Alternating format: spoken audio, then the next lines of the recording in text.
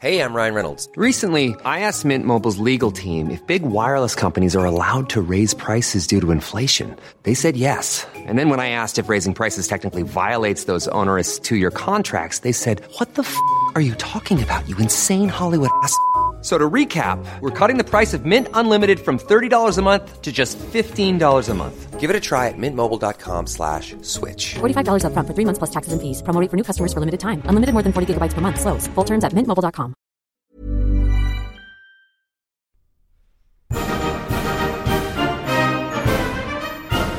Many years ago, Riley Knight completed a degree in history. This proved to be a bad move, as it was absolutely useless for him. Until now. Here's some half-assed history.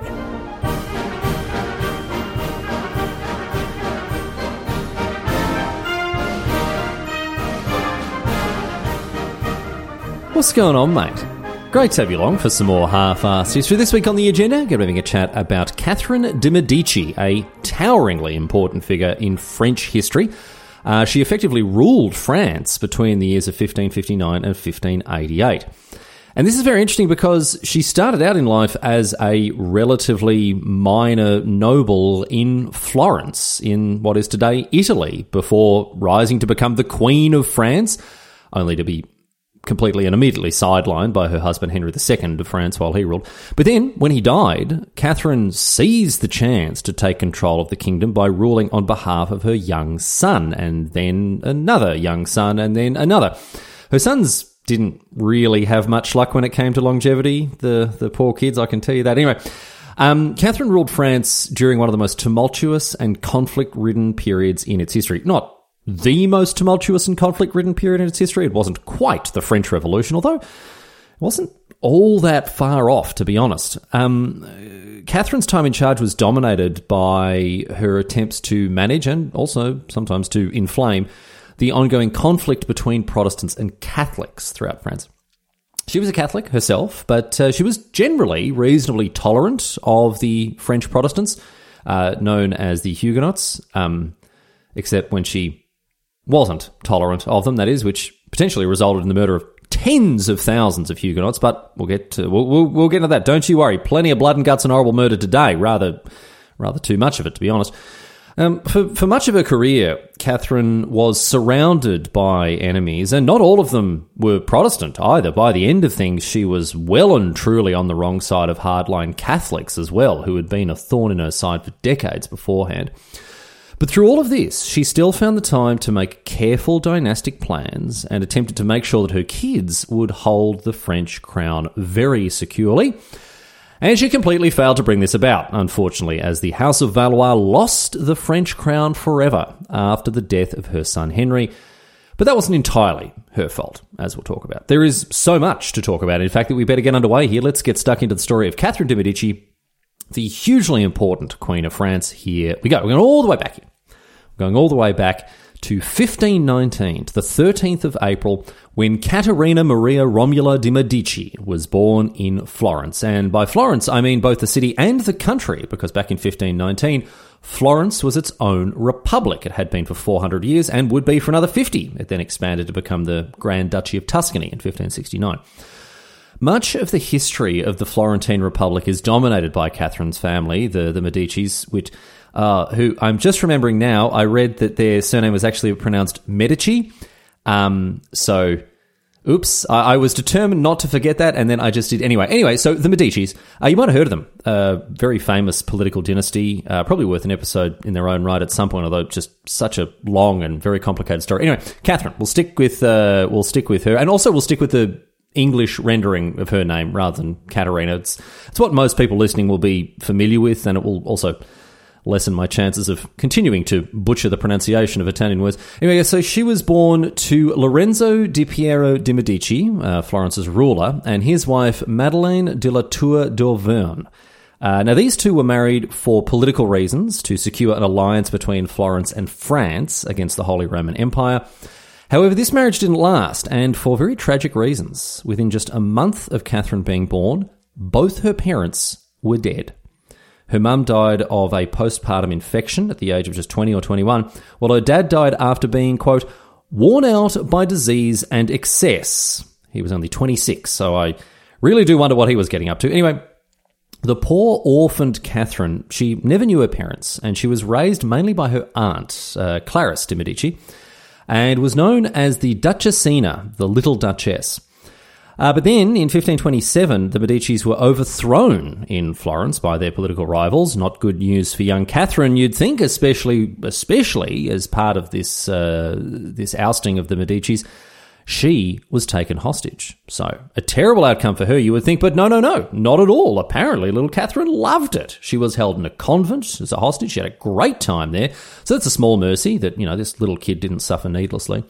Eventually, in 1530, she was freed when the Medicis returned to power in Florence, and she travelled to Rome, where she was taken into the care of Pope Clement VII, who, you won't be surprised to learn, was also a Medici.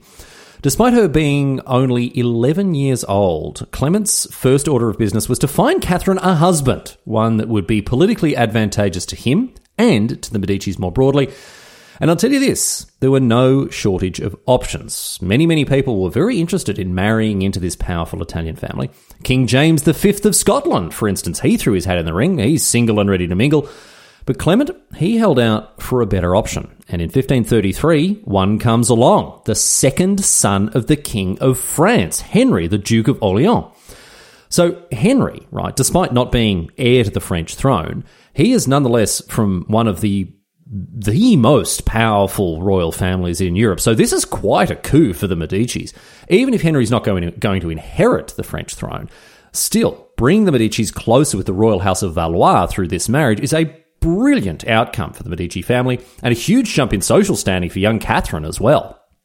So the arrangements are made, and the wedding between Henry and Catherine is a lavish and grand occasion, let me tell you, although it does get weird because on the wedding night, Henry's dad, King Francis I, he went into the bedroom with the young couple to make sure they, consummated the marriage. And it gets worse because these two were just 14 years old at the time. So, yeah, gross. But that's royalty for you. Dad had to come in and make sure everything was done to his exacting standards, apparently. Got to make sure the bloodline continues. After all, can't trust these kids to not have it away. Normally parents are trying to keep teenagers off each other, not the other way around. Anyway, after that first night, it seems that Henry and Catherine didn't really have too much to do with one another. Henry didn't seem to like Catherine very much, and so Catherine was just more or less left to hang out with all the women at the French court, which suited her to begin with. Initially, things went very well, but then Pope Clement died, and the next pope was not a Medici. He had no special connection to Catherine, and he refused to pay her dowry. So this greatly damaged Catherine's standing at the French court. Between this and the fact that she just didn't get pregnant with Henry, things really weren't going well for her. King Francis didn't like her, Henry didn't like her, he's off with his mistresses, and it only got worse from there because in 1537, one of Henry's mistresses did get pregnant, which proved that he was fertile, and so, of course, Catherine was blamed even more heavily for the lack of children between her and Henry. Never mind that, Henry never went near her. It takes two to tango, don't forget. But, oh no, poor young Catherine, she's rumoured to be a witch because, as everyone knows, witches can't get pregnant or something. I don't know, man. Anyway, the pressure for Catherine to have a kid and provide an heir for Henry grew immensely in 1536. Remember how I said Henry as the second son, he's not going to inherit, right? His older brother will. Nah. His older brother, Francis, yep, same as his dad, died at the age of 18, probably from tuberculosis, and so now Henry is the heir apparent. And everyone, mainly Henry and his dad Francis, everyone is all over Catherine like white on rice. Why haven't you gotten pregnant? Come on, back upstairs and give it another crack. Let's go. Of course, Catherine bore the blame for all of this. She tried every trick in the book to get pregnant, including apparently seasoning her fanny with ground up stag's antlers, sure, and also drinking mule's piss, which is, a surefire way to get knocked up. we all know that. Gonna make you a real joy to pash after a mouthful of that stuff, isn't it? Anyway, in the fullness of time, however, a different reason emerged as to why Henry and Catherine didn't have kids for so long, and it tends to be the reason that is cited today when explaining the problems they had with conception. And the reason is this. This is not a joke. The reason is this. The reason is that Henry had a weird dick. Apparently, his rocket dog was just all deformed and fully messed up, and just the physiology of that apparently was getting in the way of Catherine getting pregnant. So, no idea what was going on there, but that seems to be the consensus these days, which is very amusing. Anyway, Henry, he's considering divorcing Catherine because he's so determined to have an heir, and it's not happening with her. But then, luckily for Catherine, at long last, in 1543, she finally became pregnant. All the stag antlers and mule piss finally paying off. Or, I don't know, maybe she just got the hang of Henry's weird dick. But whatever the reason, she gave birth to a son, also named Francis, of course. So by now, just for those playing along at home, Henry's got a dad, a dead brother, and a son, all named Francis. And with the birth of the royal heir, there was much rejoicing. Great job, Catherine. You got there. Not that it really improved things between Henry and her at all. Since 1538, he'd been shagging a woman named Diane de Poitiers, his favourite mistress, to the exclusion of essentially every other woman in his life. And old Diane really was old. She was a bit of a cougar. She was 38 when she started shagging Henry, and he was just 19. And while Henry's busy off getting it with Diane, Catherine has just kind of left her own devices. Occasionally, Henry would come and visit her, and they'd have another kid. It looks like Catherine really did get the hang of his deformed rocket dog at the very least, because she gave birth 10 times in total between 1544 and 1556, although sadly only 7 of the kids survived infancy. But Henry still never really liked Catherine all that much at all, and this didn't change when he inherited the throne. In 1547, Francis I died.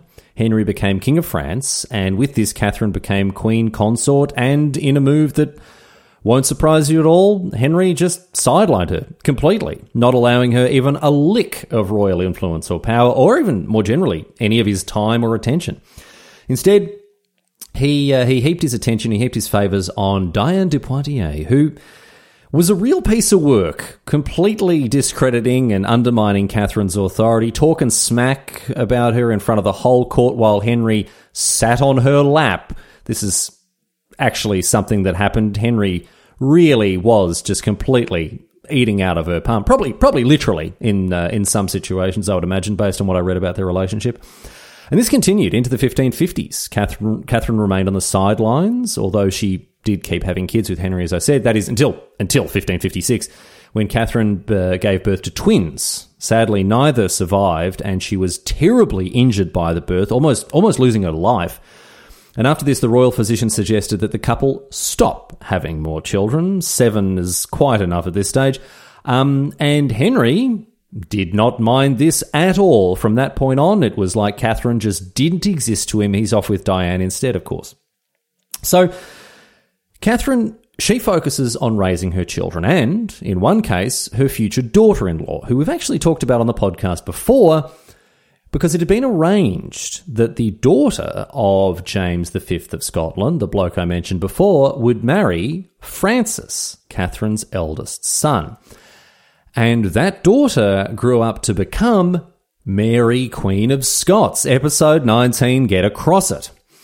And this wasn't the only politically advantageous marriage that was organised for Catherine's children. Her daughter Elizabeth was betrothed to Philip II of Spain, for instance, strengthening the ties between these two proudly Catholic nations.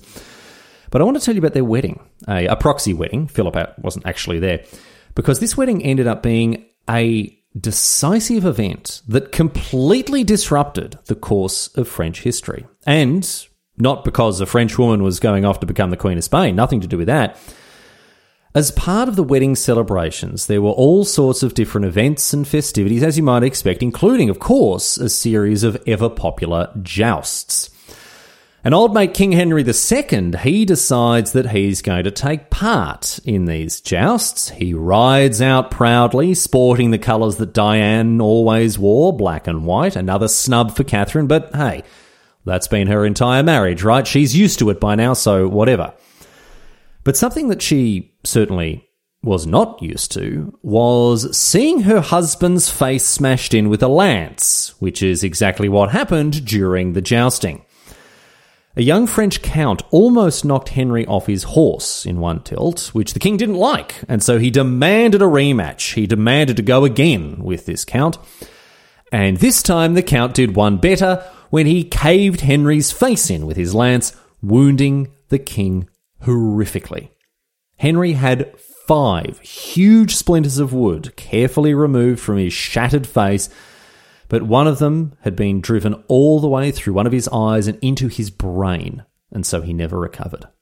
After 10 days, he died of this terrible wound, which resulted in a few different things. Firstly, jousting was banned in France, the beginning of the end of the sport more broadly. It didn't even really make it another 100 years after this. But secondly, Catherine took for her personal emblem a broken lance and started wearing black in mourning for her dead husband. But thirdly, and much more importantly, her son Francis became king, which began her time as Queen Regent, and much more broadly, as one of the most powerful figures in France at the time. In the market for investment-worthy bags, watches, and fine jewelry, Rebag is the answer.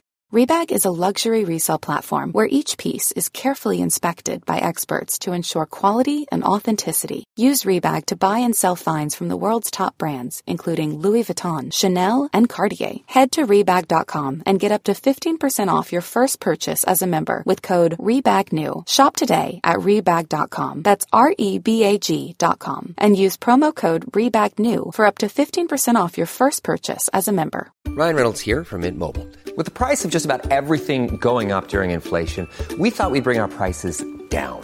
So to help us, we brought in a reverse auctioneer, which is apparently a thing.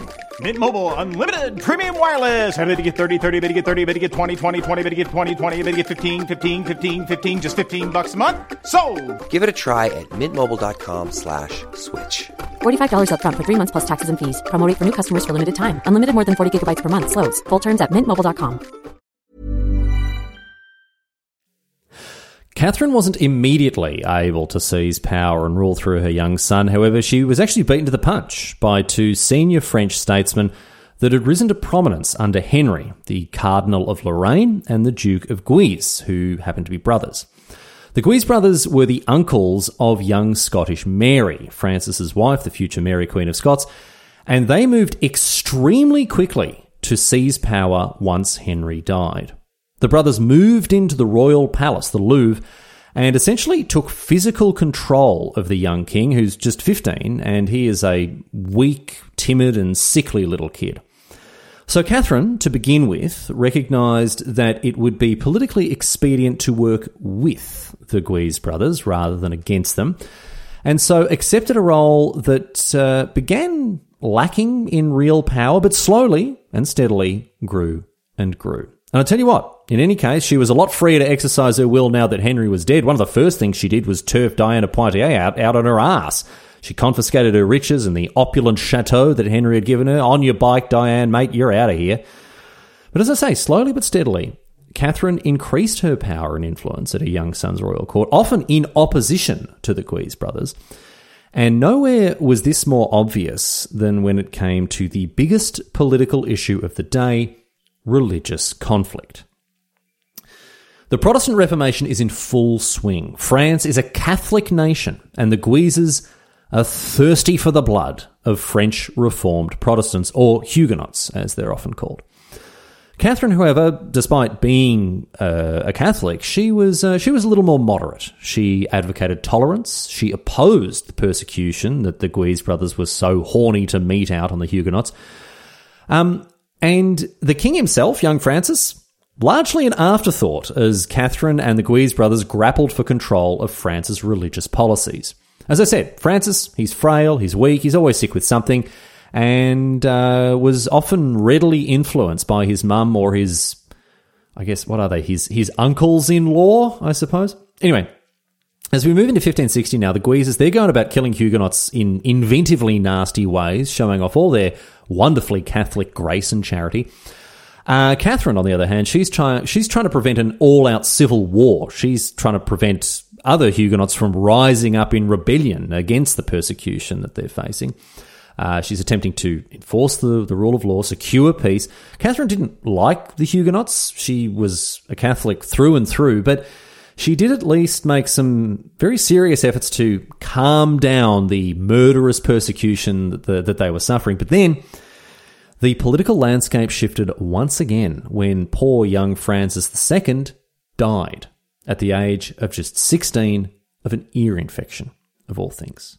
And this shifted the balance of power well and truly in Catherine's favour, because with Mary, the young Scottish Mary, no longer a queen consort, the power and influence that the Guises had as Mary's uncles, it was greatly diminished. Although not completely. They still very happily went about murdering Huguenots like nothing had happened. But as tragic as the death of Francis was, the succession of Catherine's second son, Charles, to the throne gave her a brand new opportunity to greatly increase her power as Queen Regent. King Charles IX was just 10 years old when he was crowned. Apparently he cried during the coronation, the poor kid. And Catherine, through clever political manoeuvring, was confirmed as his regent and as the governor of France. There was no denying her power now. She was in charge of the French government, theoretically answerable to no one, able to run the realm as she saw fit, in theory. In reality, she faced endless challenges, but it's still safe to say that the ascension of Charles to the throne left her right at the top of the pile. She was large and in charge, mate. But challenge number one was, of course, having the kingdom on the brink of civil war. Protestants everywhere were being strung up and murdered, which was, not exactly conducive to the running of a peaceful and prosperous realm. And on top of that, you got rogue barons who were rejecting the weakened power of the French royal court, a child on the throne, a woman in charge, and not even a French woman for that matter. She's bloody Italian. So Catherine had a tricky old hand in front of her here, and she had to be very careful how she decided to play it.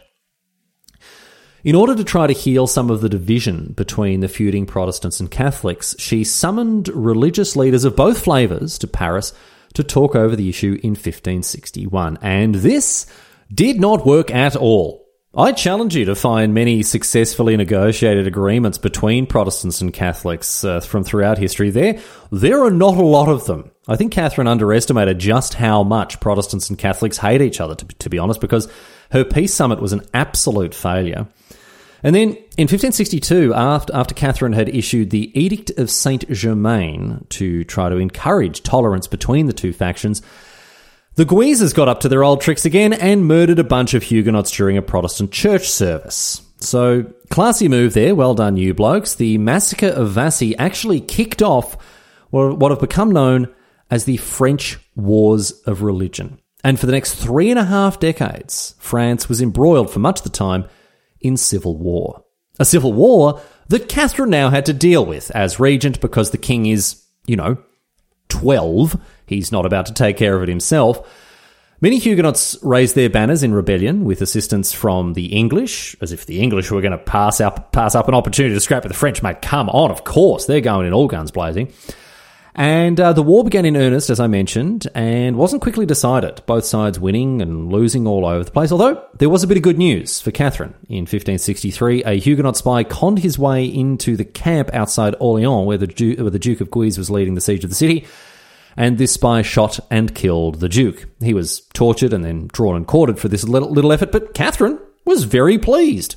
Despite the fact that she and the Duke were nominally on the same side, Catherine was very glad that her bloodthirsty ally had been assassinated, because it did result in a reduction of tensions between Protestants and Catholics, and after a year or so of fighting, with the death of this belligerent duke, Catherine issued the Edict of Amboise, which guaranteed some religious freedoms to Huguenots in exchange for their loyalty to the crown and a cessation of hostilities. So this paused the war for a little while, And in the meantime, Charles came of age. He was able to rule in his own right, although he just didn't. He didn't seem very interested in leadership or governance, to be honest. He was happy enough for his mum to just take care of business. Nonetheless, in 1564 and 1565, she organised a great big trip all around France, all around the realm, with the king to try to encourage increased loyalty to the French crown, the French royal court, to try to increase the general opinion that people had of their young king. And this didn't really work, to put it mildly, because in 1567 the Huguenots staged an attempted coup.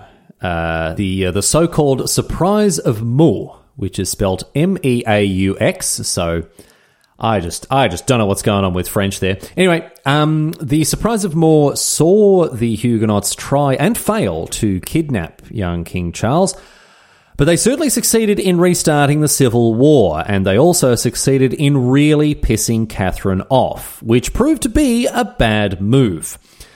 Catherine, as I've mentioned, was a rusted-on Catholic. She bloody loved the Pope, bloody loved a bit of a munch on the old communion wafer. But up until this point, she had been, for a Catholic, unusually tolerant towards Protestants.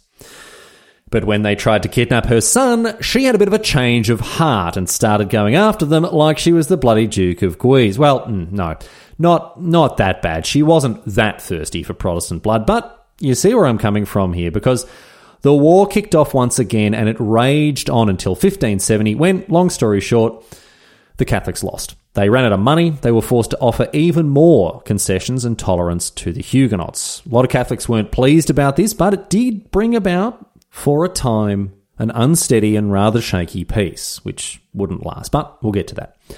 It was during this period of peace that Catherine turned her attention to marrying off her kids for political gain. She tried and failed to marry one of her younger sons to Elizabeth I of England. That would have been interesting. But she did secure some other important unions. She married King Charles to Elizabeth of Austria, the daughter of the Holy Roman Emperor, not bad.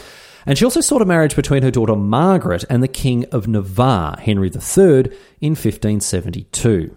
Before this, Margaret had actually been sleeping with, of all people, the son of the Duke of Guise, whose name, confusingly, was also Henry. And when Catherine found out about this little affair, she apparently dragged her daughter out of bed and gave her an absolute hiding, even pulled out some of her hair. She must have really hated the Guises. Anyway, 1572 saw something else happen, which was much more important, an event that would ultimately rekindle the French wars of religion in a huge way. One day, a prominent Huguenot, Admiral Coligny, he was walking through Paris when he was shot. Not fatally, but his hand and his arm were badly wounded. Now, even though he didn't die, Catherine made a great big show of coming to his bedside, visiting him. Oh, on come the waterworks, she's saying how she'll get to the bottom of it. She'll find and punish his attacker. This is terrible. Now, many have actually theorised that it might have been her that ordered the assassination attempt to get a high-profile Huguenot out of the way. By all accounts, King Charles seemed to quite like Coligny, and so Catherine and others were quite concerned about Coligny's influence on the young monarch. They didn't want him. They didn't want him exposed to the dangerous heresies of the Huguenots. So really, it could have been any number of Catholics. It could have been Catherine. It could have been the new Duke of Guise, that guy Margaret had been shagging. But whoever was responsible, Huguenots in Paris were outraged at the assassination attempt on one of their highest-ranking and most well-respected members. So tension was brewing once again, and with rumblings of Huguenot reprisals for the attack on Coligny, the Catholics decided to get out ahead of it. After much debate, on the evening of the 23rd of August, Catherine had a closed-door meeting with Charles, and no one knows what happened during this conversation, but we certainly do know the result of it. Charles IX came out and ordered all the Protestant leaders in the city to be killed, just like that, so as to suppress any potential Huguenot uprising that they may help to organise. He ordered the city gates be closed to prevent the Huguenots from escaping the oncoming bloodbath, and he ordered loyal Catholics throughout Paris to arm themselves in readiness for what was coming. And then, that night, a group of Catholic leaders sent off by the king went out into the city and murdered every single high-profile Huguenot they could find. And then a few thousand more regular Huguenots as well, just for good measure. For instance, the Duke of Guise was the one to finish off Coligny, dragged him out of bed, killed him and threw his body out a window, and then he and his men just went down the city streets in Paris, dragging known or even just suspected Huguenots out of their beds and murdering them as well. As the night continued, more and more Catholics joined in on the killings, roving the streets in mobs and murdering any and all Huguenots they came across. Historians, even today, still argue about the total death toll, especially as in the coming days, the killings continued, spreading out from Paris into the surrounding areas and across France. Lower estimates put the number at 5,000, and higher estimates claim it was as many as 30,000. A senseless waste of human life, whatever the final figure, a needless, murderous rampage through the French Protestant community. And even today, there is still a lot of debate about who bears what responsibility for this massacre, the St. Bartholomew's Day massacre, as it became known. It was Charles who ordered the killing of high-profile Huguenots to prevent a supposed Protestant uprising. But who was it that influenced him to do this? Was it his mother Catherine, who was now past her time of religious tolerance and wanted to get out ahead of the Protestants before they could respond to the assassination attempt on Coligny, an assassination attempt that she may have ordered in the first place? Or was it the Guises, yet again, young Henry of Guise inheriting his father's taste for Huguenot blood? Certainly, the massacre spiralled out of control as thousands of Huguenots were murdered in the streets, which wasn't what Charles had ordered, but does he still carry the blame for those deaths, for instigating the killings in the first place? Some have painted Catherine as being very close to innocent in all of this, but on the other hand, some paint her as being the driving force behind the massacre taking place. The short and highly unsatisfactory, I know, answer is this: we just don't know. The truth is perhaps somewhere in the middle. Maybe Catherine did consider a Huguenot uprising to be a very real threat, and so advised her son to seize the initiative and kill the Huguenot leaders before they could organise a response. But did she want rivers of Protestant blood flowing through the streets of Paris and beyond? Was she in favour of the wide-scale massacre that took place? I don't know. But certainly, there were those back then that thought so. Catherine's opponents accused her of being an evil, scheming queen. They said she was just like her countryman Machiavelli, using the ruthless, cutthroat politics of the Italians to rid herself of all her enemies in one go. But more broadly, the massacre reflected horribly on Catholics in general. And Protestants everywhere, both in and outside of France, were even more firmly convinced that Catholics were treacherous, bloodthirsty, and inhumane, which is not a difficult conclusion to come to after the St. Bartholomew's Day massacre. But it worked. I will say the Huguenots, they lacked all their leaders after this spate of murders. They were scattered, they were greatly disempowered, and so the massacre at least met the goal of preventing Protestant reprisals. The massacre and Catherine's probable approval of at least the initial wave of killings is certainly the biggest stain on her reputation and legacy as a monarch and as a power broker. And I'll tell you this, she paid a very steep and very personal price for it. Because the massacre ended up having an irreversible effect on one person in particular, King Charles. He had been the one to order it after all, regardless of who suggested he should, and in the 2 years after the massacre, Charles slowly but surely lost his grip on sanity. Both his mental and then physical health went into sharp decline, as he was very obviously plagued with horrific guilt at what he'd done. Guilt so overpowering that it cost him his very life. Towards the end, he would tell people that he could still hear the screaming of the massacred Protestants. And then in mid-1574, he died at just 23 years of age, driven to death by the crippling weight of guilt that he felt. And also of tuberculosis. That probably didn't help. And was almost certainly worsened by his mental and physical state. And the death of Charles, who died without an heir, meant that Catherine's fourth son, one of her sons died in infancy, took the French throne. And his name was, I'm so sorry about this, his name was also Henry, King Henry III of France. But he wasn't around. Henry had been elected as the king of the Polish-Lithuanian Commonwealth, of all places, when King Sigismund II Augustus had died without an heir. The Poles and the Lithuanians had agreed to have Henry as their new king in exchange for French military support against Russia. And as Henry was a fourth son, unexpected to inherit the French throne, he was plonked on the Polish-Lithuanian throne instead as a consolation prize. Brilliant.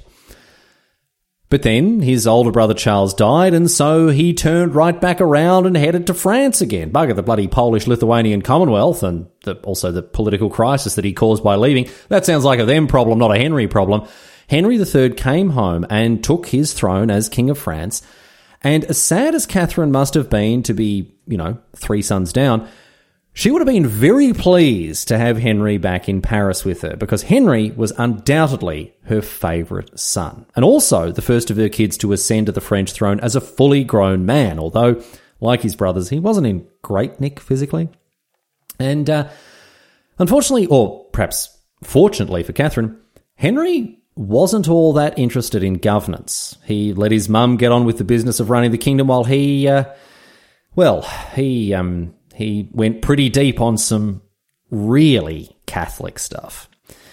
Anyone listening to this who was raised Catholic, like me, will know that the guilt, oh my goodness, the guilt, they really make sure it gets in there nice and deep, don't they?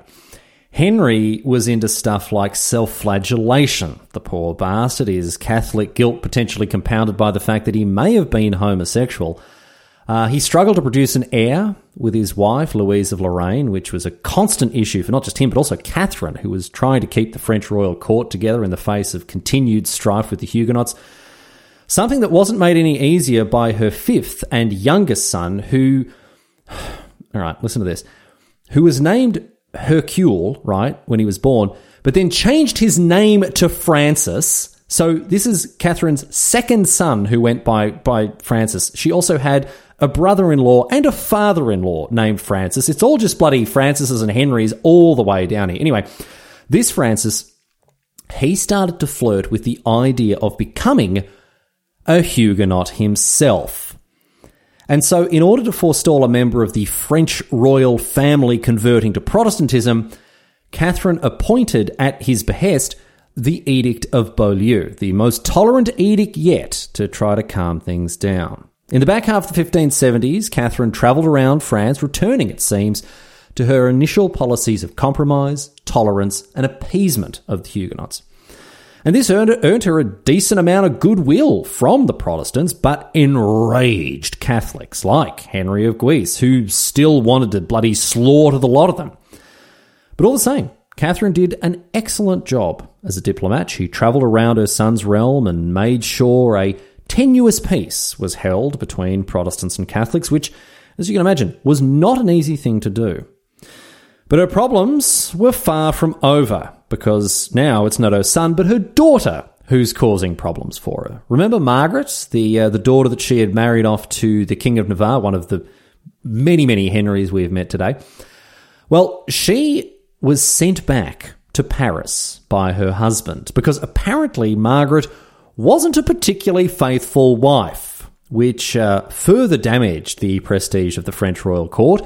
And estranging France from Navarre was a very big problem for Catherine, and it was a problem that was made worse in 1584. Why, you may wonder? Why was it a big problem, and how was it made worse? Well, I'll tell you. The line of succession when Henry III of France became king, it went him, and then his younger brother Francis, and then it went to the King of Navarre, who was a Huguenot. Henry's lack of heirs meant that if he died, and then if Francis died, the French throne would go to a Protestant. And that is why Catherine had married her daughter to the King of Navarre. Even though he was a Huguenot, she did it to make sure there would be at least one Catholic about the place, maybe raise her grandchildren in the Catholic faith. But Margaret's inability to stay faithful was endangering the carefully laid plans that Catherine had made. And then, in 1584, this is when I said things really got out of control, Francis, her fifth and final son, who was next in line to the throne, he died, meaning that Henry III's heir is the King of Navarre. Again, another Henry, and infuriatingly, it gets worse because King Henry of Navarre is King Henry III of Navarre. So you've got King Henry III of France, who is going to be succeeded by King Henry III of Navarre. Why didn't they just make my job easier by using different names? I don't know. Anyway, Catherine is spitting chips at Margaret. She is so angry with her daughter. Get back over to Navarre, and if you're going to jump into bed with someone, bloody make well sure it's your husband, she says.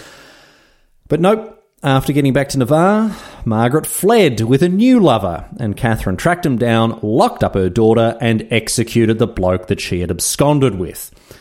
She actually wanted to stage the execution in front of Margaret. This didn't end up happening. Thankfully for Margaret, she wasn't traumatized by watching her lover die in front of her.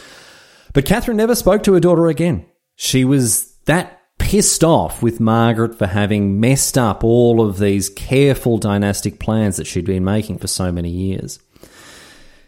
But while all this is going on, things are only getting worse on the wars of religion front. Henry of Guise is up to his old tricks. He had established the Catholic League, a group of French Catholic leaders who were determined to prevent the Huguenot Henry of Navarre from inheriting the throne at all costs. Remember, Henry III of France doesn't have an heir. If he dies, that's it. The French throne becomes Protestant. And so now, somehow, Catherine is in the middle of the Huguenots and the Catholics, trying to maintain an unsteady peace as tension ratcheted up once again. Henry, throughout this time, absolutely useless. He just went into hiding and left Catherine to sort it all out, a nigh impossible task, mind you. Royal authority had been completely undermined by the militant divisions between Protestants and Catholics, who were all rallying around their respective leaders like Henry of Guise rather than the crown. Eventually, even the people of Paris itself rejected the authority of their king, instead pledging loyalty to Henry of Guise and his Catholic League. And this, unfortunately for Catherine, was the end of her time in charge of France. King Henry came out of hiding and capitulated to Guise and the Catholic League, effectively handing power over to Henry of Guise. And he did this while Catherine was bedridden with illness. So she wasn't even able to respond to what her son was doing. And then, of course, once Guise came to power, he completely sidelined Catherine. And that, as I say, was that for her when it came to effectively ruling France. Catherine had been the de facto overlord of the realm from the time that her husband, Henry, died in 1559, all the way through to when her son, Henry, gave in to the Catholic League in 1588. And sadly, she died not long after this, on the 5th of January 1589, but not before Henry seemed to have completely changed his mind about the Catholic League and Guise, because he had Henry of Guise murdered by his bodyguards and then joined forces with the Huguenot Henry III of Navarre.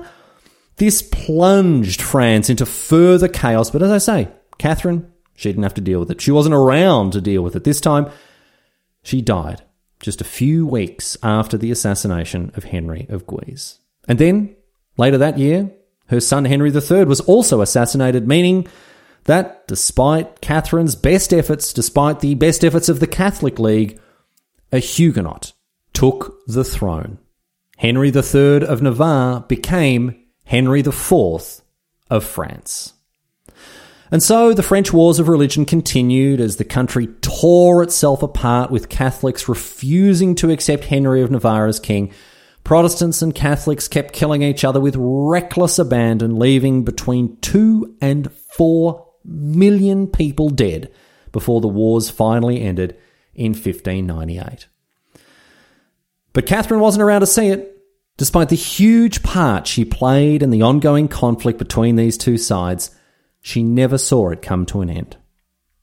Catherine de' Medici was a truly defining figure in French politics for the entire second half of the 16th century. But even all of her clever planning and plotting and manoeuvring couldn't secure the French crown for her children. The House of Valois lost the throne to the House of Bourbon, the house that would go on to rule France until the monarchy was abolished centuries down the line. Catherine ruled France during one of the most turbulent periods in its history. Not the most turbulent, as we said. Rather, obviously, she wasn't around for the French Revolution. But nonetheless, for the time she was in charge, she had an extremely difficult task in front of her. From go to woe, ruling a realm in constant turmoil and conflict, in widespread civil war, in a time when French people and the French kingdom were tearing themselves to pieces. She was, for the most part, a skillful diplomat who contributed more to the sake of peace than she did ignite the flames of war. But her record was far from perfect, as the St. Bartholomew's Day massacre indicates. Even today, historians love to argue over her actual legacy as the de facto ruler of France for 30 years. But whatever you make of her legacy, you cannot deny that Catherine de' Medici was, beyond a shadow of a doubt, an incredibly important figure in French history, one who shaped the course that France would take in the coming years, decades, and even centuries.